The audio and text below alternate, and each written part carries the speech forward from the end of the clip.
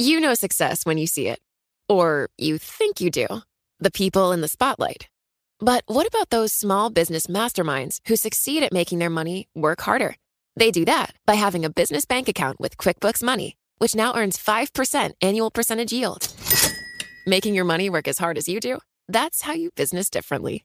Learn more about QuickBooks Money at quickbooks.com/5APY. Banking services provided by Green Dot Bank. Member FDIC. Only funds and envelopes earn APY. APY can change at any time.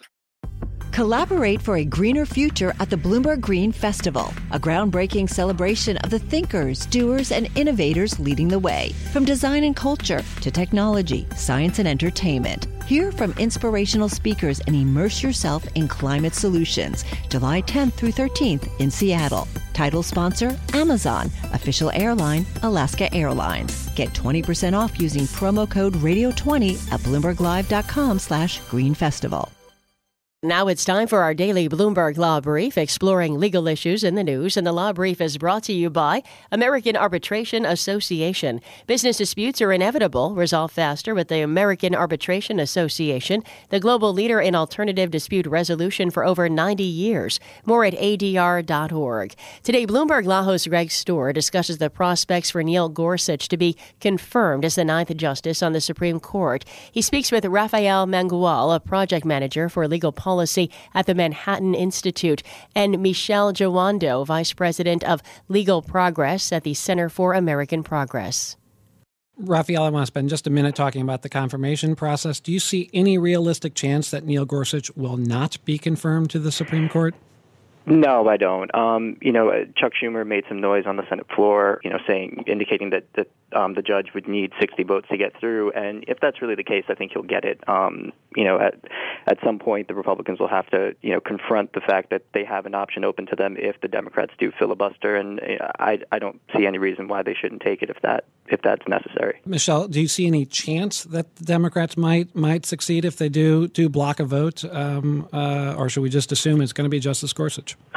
I don't think we should ever make any assumptions. I think November 8th, 2016 taught us that. But I don't think without that it is a definite that Judge Gorsuch will be on the court. I think a number of senators, including Senator Casey and Senator Schumer, as the minority leader coming out today strongly, that is a signal to other people in the caucus. And I'm not quite sure that he has the votes he needs. So I think we should all stay tuned to see what happens next. And that's Michelle Jawando, Vice President of Legal Progress at the Center for American Progress, and Rafael Mangual, a project manager for legal policy at the Manhattan Institute, speaking with Bloomberg Law host Greg Stohr. You can listen to Bloomberg Law weekdays at 1 p.m. Wall Street time here on Bloomberg Radio. And that's this morning's Bloomberg Law Brief. You can find more legal news at BloombergLaw.com and BloombergBNA.com. Attorneys will find exceptional legal research and business development tools there as well. Visit BloombergLaw.com and BloombergBNA.com for more information.